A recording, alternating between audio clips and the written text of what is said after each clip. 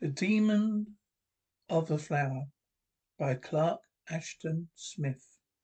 Not as the plants and flowers of earth, growing peacefully beneath a simple sun, were the blossoms of the planet Luperhi, coiling and uncoiling double dawns, tossing tremulously under vast suns of jade green, a ballast ruby orange, swaying and weltering in rich twilights and aurora curtained nights, when they resembled fields of rooted serpents that danced internally to another world music. Many were small and furtive, and crept viper-wise on ground. Others were tall as pythons, rearing superbly in heroic poses to the jeweled light. Some grew with single or dual stems that burdened forth into hydra beads, and some were frilled and festooned with leaves that suggested the wings of flying lizards, pendants of fairy lances, the phalanxes of a strange dodism. Some appeared to bear the scarlet wattles of dragons, others were tongued as if with black flames, or the coloured vapours that issue with weird witherings from out barbaric censers. Others were still armed with fleshy nets of tendrils, or with huge blossoms that were like dank bacalas perforated in battle. All were equipped with venomous darts and fangs. All were alive, restless, and sentient. They were the laws of Lupari, and all other life existed by their sufferance. And the people of the world had been their inferiors from unrecorded cycles, and even in the most primitive myths, there was no suggestion that any other order of things had ever prevailed. And plants themselves, together with the fauna and mankind of Lupari, gave moral abstinence to the supreme and terrible flower known as the Vulcoil, in which a tutelary demon, more ancient than twin suns, was believed to have made its immortal avatar. Vulcoil was served by a human priesthood chosen from mid royalty and aristocracy, Lupahare, the heart of the city, tree city Lucifer, in an agricultural realm. It grown from antiquity on the summit of the high pyramid of stable terraces that loomed over the town like hanging gardens of some greater Babylon, crowded with lesser but deadly floral forms. At the centre of the broad apex, Veracruz stood alone in a basin, level with the surrounding platform of black mineral.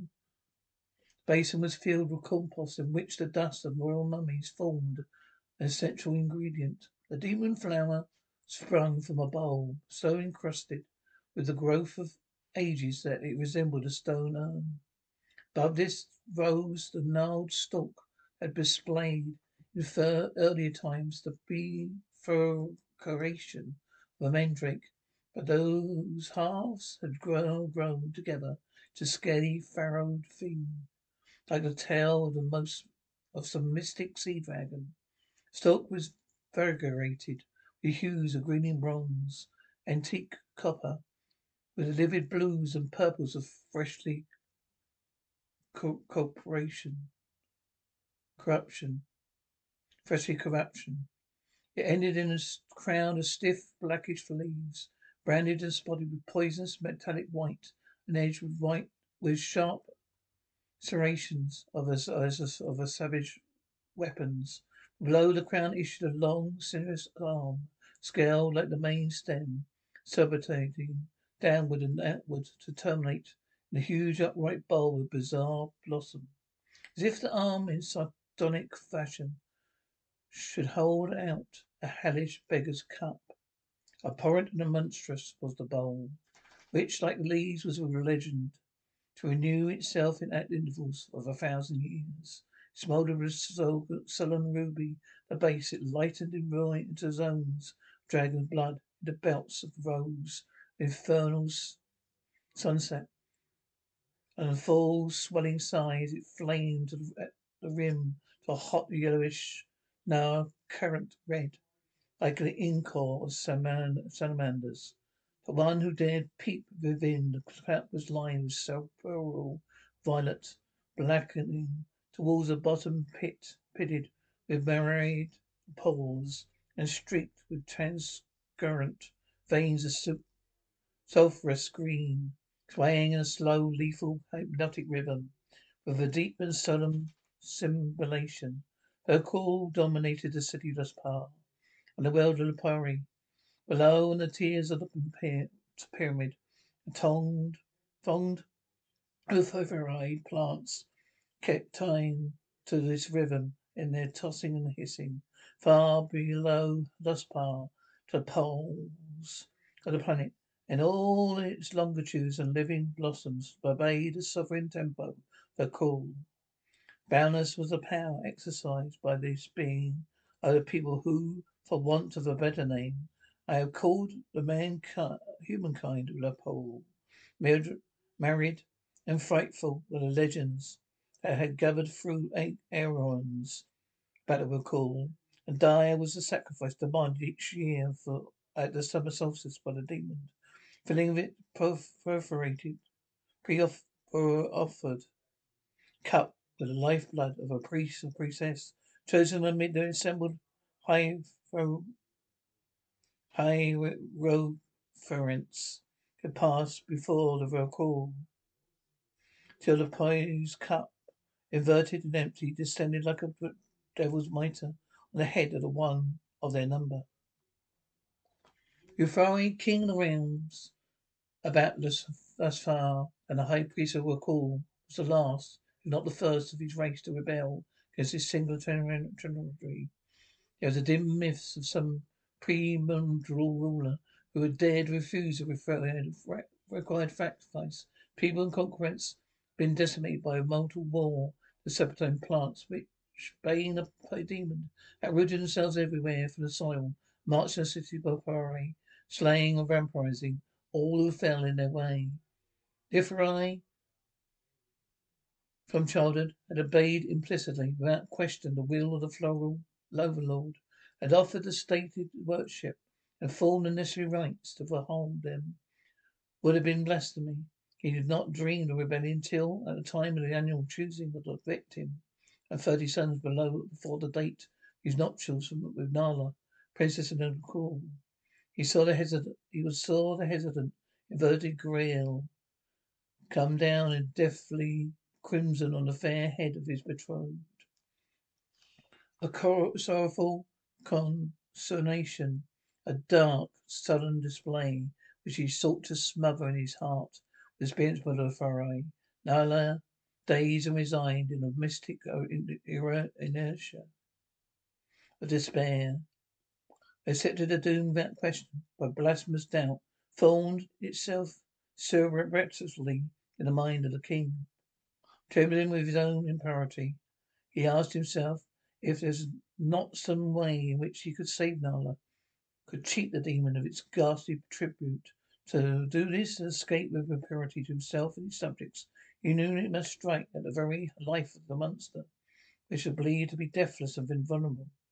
It seemed imperious even to wonder concerning the truth of this belief, which had long assumed the force of a religious tenet, was held anonymously.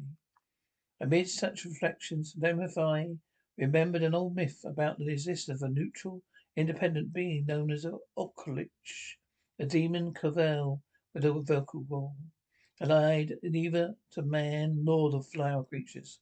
Being was said to dwell beyond the deep desert Apthorn, otherwise unpeopled mountains of white stone above the habitat of the Ophidian blossoms. Latter days no man has seen Auschwitz, for the journey through Apthorn was not likely to be untaken. But this entity was supposed to be immortal, and kept apart alone, meditating upon all things, about interfering never with their processes.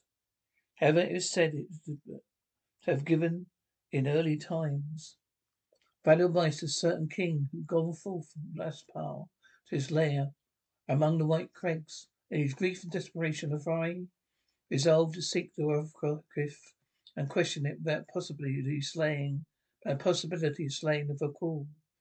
If by any mortal means the demon could be destroyed, he would remove from the pie the long-established Trinity, whose shadow fell upon all things from a stable pyramid. It was necessary for him to perceive with utmost caution, fired in no one, to veil his very thoughts at all times, the occult scrutiny of the Vakul. The interim of 5 days between the choosing of the victim and the consummation of the sacrifice, he must carry out his mad plan. Untended disguise as simple hunter beasts, he left his palace during the short 3-hour night of universal slumber, stole forth toward the desert of Apollo. At dawn and Baspulus' ruby sun, he reached the faithless waste, toiling painfully over its knife-sharp ridges, dark stone, like the waves of the mountain ocean, petrified in storm.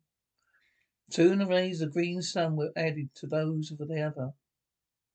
Aphorn became a painted inferno, through which Nagari dragged his way, crawling from scrape to glassy scrape of resting of ours in the coloured shadows.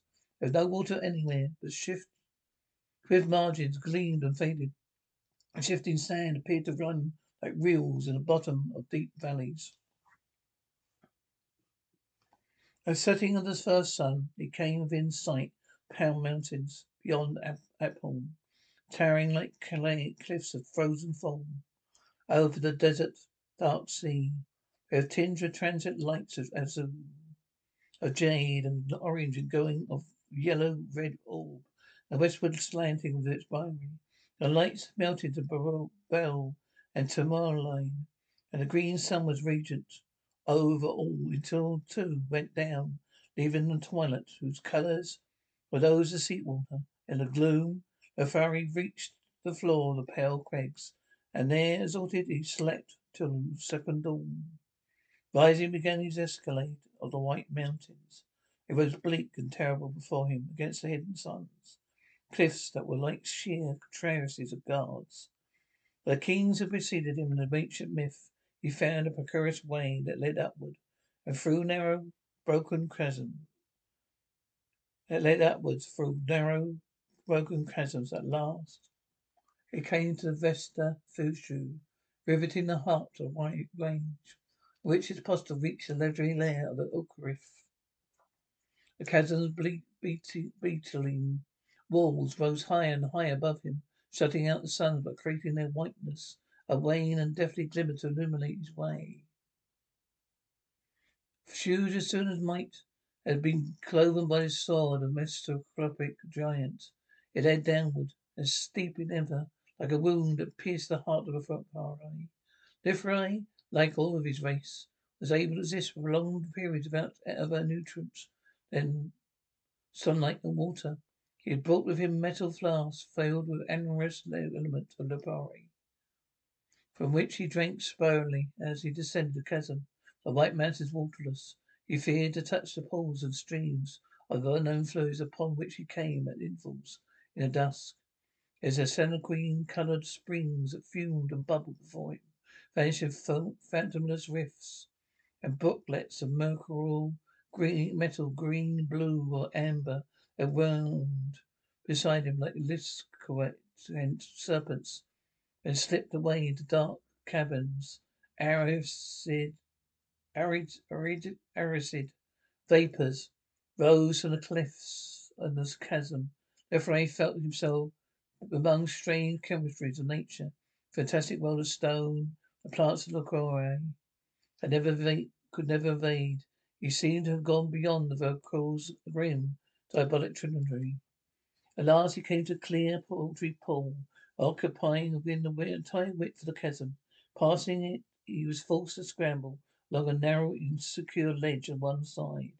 A fragment of the marble stone, breaking away beneath his footfall, dropped into the pool as he gained the opposite edge.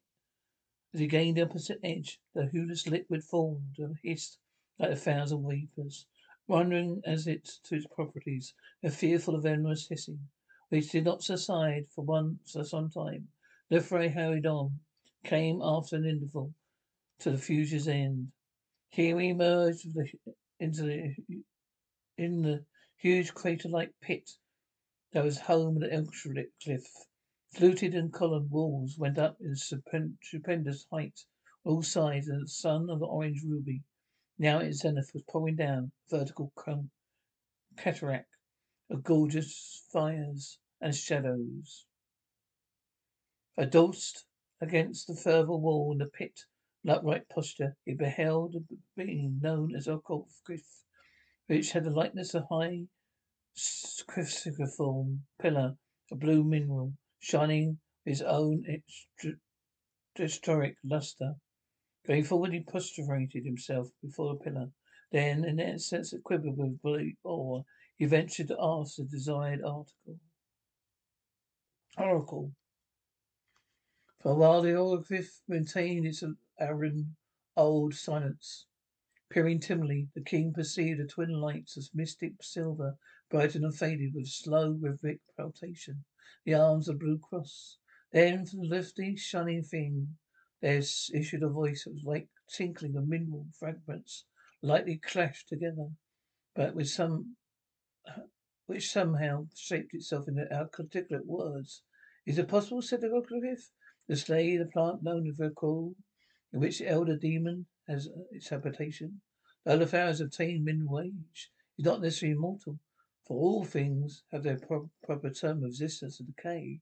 Nothing can be greater than its surrounding agency of death. Do not advise you to slay the plant. I am furnished you the information which you desire.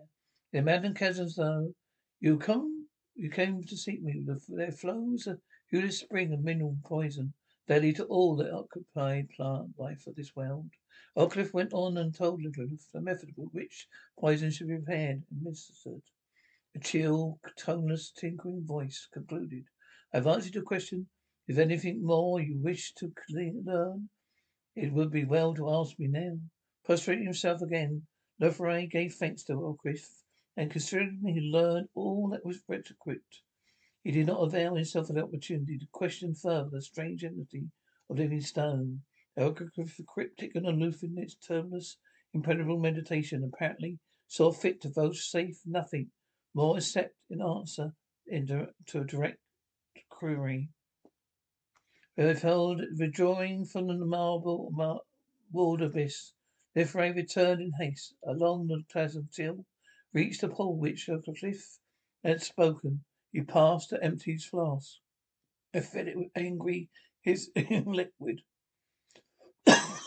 He consumed his homeward journey. At the end of 2 days, after incredible fatigueness and torments in a blazing hail of alcohol, reached his power in time of darkness slumber, as when he had departed. Since his absence had been announced, it was supposed that he had retired to the underground Abatara, below the pyramid of Akul, purposes to prolong meditation, as sometimes he's wanton. In alternative hope and preparation, dreading the miscarriage of his plan and shrinking still for his arduous imperatory, Lefray awaited the night preceding the double dawn of summer solstice, when, in the secret room of the Black Pyramid, mattress offering was made ready. Nala would be slain by a further priest or priestess, chosen by lot. Her blood would drip from its channeled altar. In a great cup, a cup would be carried from solemn rites to the cool, with its contents poured to evilly succulent bowl as celebrated blossom. He saw little Nalia during the interim. She was more withdrawn than ever, seemed to have consecrated herself wholly to the coming doom. To no one, at least of all his beloved, did Levi had dared to hint a possible preparation of the sacrifice. Came the dreaded eve with a swiftly changing twilight, jeweled hills that turned to darkness, hung with a rural flame. Euphrates stole across the sleeping city, entered the pyramid, whose blackness towered massively amid the frail architecture of buildings. And there, little more than canopies and lattices of stone, infinite care and caution, made preparations described by Okalith. The huge sacrificial cup of black metal, and the room lit with stored sunlight. He emptied the seething sibilant poison he brought with him from the White Mountains. Then, opening laboratory a vein in one of his arms, added a certain amount of his own blood to lethal potion, above whose foaming crystal it floated like a magic oil, without mingling, so that the entire cup to all appearances filled with liquid most susceptible to satanic blossom. Burying his hands in the black ground, Lefray ascended a huge stairway that led to Rakul's presence. His heart quelling, his senses swimming in chill gulfs of terror, he emerged a lofty summit above the shadowy town. Illuminous azure, gloom, against the weird and incessant streamers of light that foreran the double dawn. He saw the dreamy swaying of the monstrous plant, and heard its somnolent hissing, and it was answered drowsily by myriad blossoms of tears below. A night oppression, black and tangible, seemed to flow from the pyramid and to lie in stagnant shadow on all lands of Lapari. Aghast in his own temerity, and dwelling his own and that his shrouded thoughts would surely be understood as he drew nearer to the vocal. Would he be would be suspicious of offering were brought before the customary Lefray made obstinance of his floral submarine. Vaucourt vouchsafed no sign it had denied to perceive his presence. The great flower cup, its flaring chrysanthemums dull to garnet and purple, the twilight, was held forward as if in readiness to receive the hideous gift. Breathless and fainting religious fear, a moment of suspense and scented eternal. Lefray poured the mantled blood poison in the cup. Venom boiled and hissed like a wizard's brew. Thirsty flower drunk it all up. Lefray saw the scaled arm draw back, tilting his demon growl. Quickly, as if to repudiate the doubtful potion. Too late. The poison had been absorbed by the blossom's porous lining.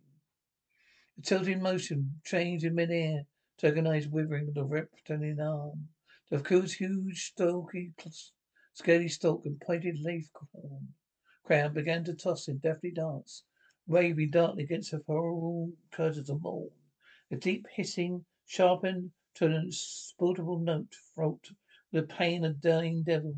Looking down from the platform edge on which he crouched, void the swaying growth, left right side the plants of plants. Terraces were now tossing in a mad unison with their master. Like noises in an ill dream, he found the choruses of their tortured celebrations. He dared not look again at Vaucourt, till he became aware of a strange silence, and saw that the blossoms below had ceased to wither, were drooping limply on their stems. Then incredulous, he knew that the Vaucourt was dead. Turning in triumph, mingled with horror, he held the facet stalk that had fallen prone on his bed of holy compost, saw the sudden withering of the stiff, corroded leaves of the gross and hellish cup. Even the stony bulbs appeared to collapse and crumble before his eyes. The dire stem, its evil colours faded swiftly, shrank and fell upon itself with a sere, empty serpent skin. At the same time, in some obscure manner, Lefray was still aware presence that brooded above the pyramid. Even the death of the Vaucourt, it seemed to him that he was not alone. Then, as he stood and waited, fearing he knew not what, he felt the passing of a cold, unseen thing in the gloom. A thing that flowed across his body like the thick coils of some enormous python. That sound, in dark, clammy undulations. A moment more and it was gone. Lefray no longer felt the brooding presence. He turned to go, but it seemed that the dying light. But it seemed the dying night was full of a conceived terror. A gathered before him as went down the long, sombre stairs. Slowly descended. A weird despair was upon him. He had slain the Vaucourt, and seen it wither in death. Yet he could not believe the thing he had done. Lifting unleashed doom was still no more an idle myth. The twilight brightened as he passed through the slumbering city. According to custom, no one would be abroad for another hour. The priests of called to gather for their annual blood offering. Midway between the pyramid and his own palace, Mithrai was more than startled to meet Maiden Nalu. Pale and ghostly, she guided by him with a swift and swaggering movement, almost serpentine, with different oddly from her habitual lagueur. Therefore, did not accost her when he saw her shut and heeding eyes like those of somnambulistic. He was awed and troubled at the strange ease and unnatural surety of her motion, which reminded him of something which he feared to remember. Time or fantastic doubt he followed, treading the exotic maze of the spa, the fleet and sensuous glide of a homing servant. Nalia entered the sacred pyramid. Lefari, less swift than she, had fallen behind. You know not where she had gone in the myriad vaults and chambers, but a dark and fearsome intuition drew his steps without delay to the platform of the summit. You know not what he should find. His heart was drugged with an historic hopelessness. He was aware of no surprise. When he came forth in the dawn, beheld the thing which awaited him. The maiden Nalia, of what which he knew to be Nalia, standing in the base of an evil compass, with above the withering remains of her core. She had undergone was still undergoing a monstrous and diabolic metamorphosis. The frail, slight body was assumed a long and dragon-like shape. The tender skin was marked off in separate scales that darkened with muttering of baleful hues. Head was no longer recognizable as such. Human lineaments were flaring into weird semicircle of pointed leaf buds. Her form, lower limbs had joined together, rooted itself in the ground. One of her arms become part reptilian ball, and others were lengthening into scaly stem, bore the dark red bud of a sinister blossom. More and more monstrous took the serpentine of her cool. Therefore I, crushed by the ancient law, and dark, terrible fate of his ancestors, could no longer any doubt of his true identity. Soon, no trace of Nala, the things before him, which began to sway in sinister puff-like rhythm, to deep and measured simulation, to which the plants and lower tears responded, knew that Vakur would turn to claim its sacrifice, beside forever, but the city, the power, and the world of Parai.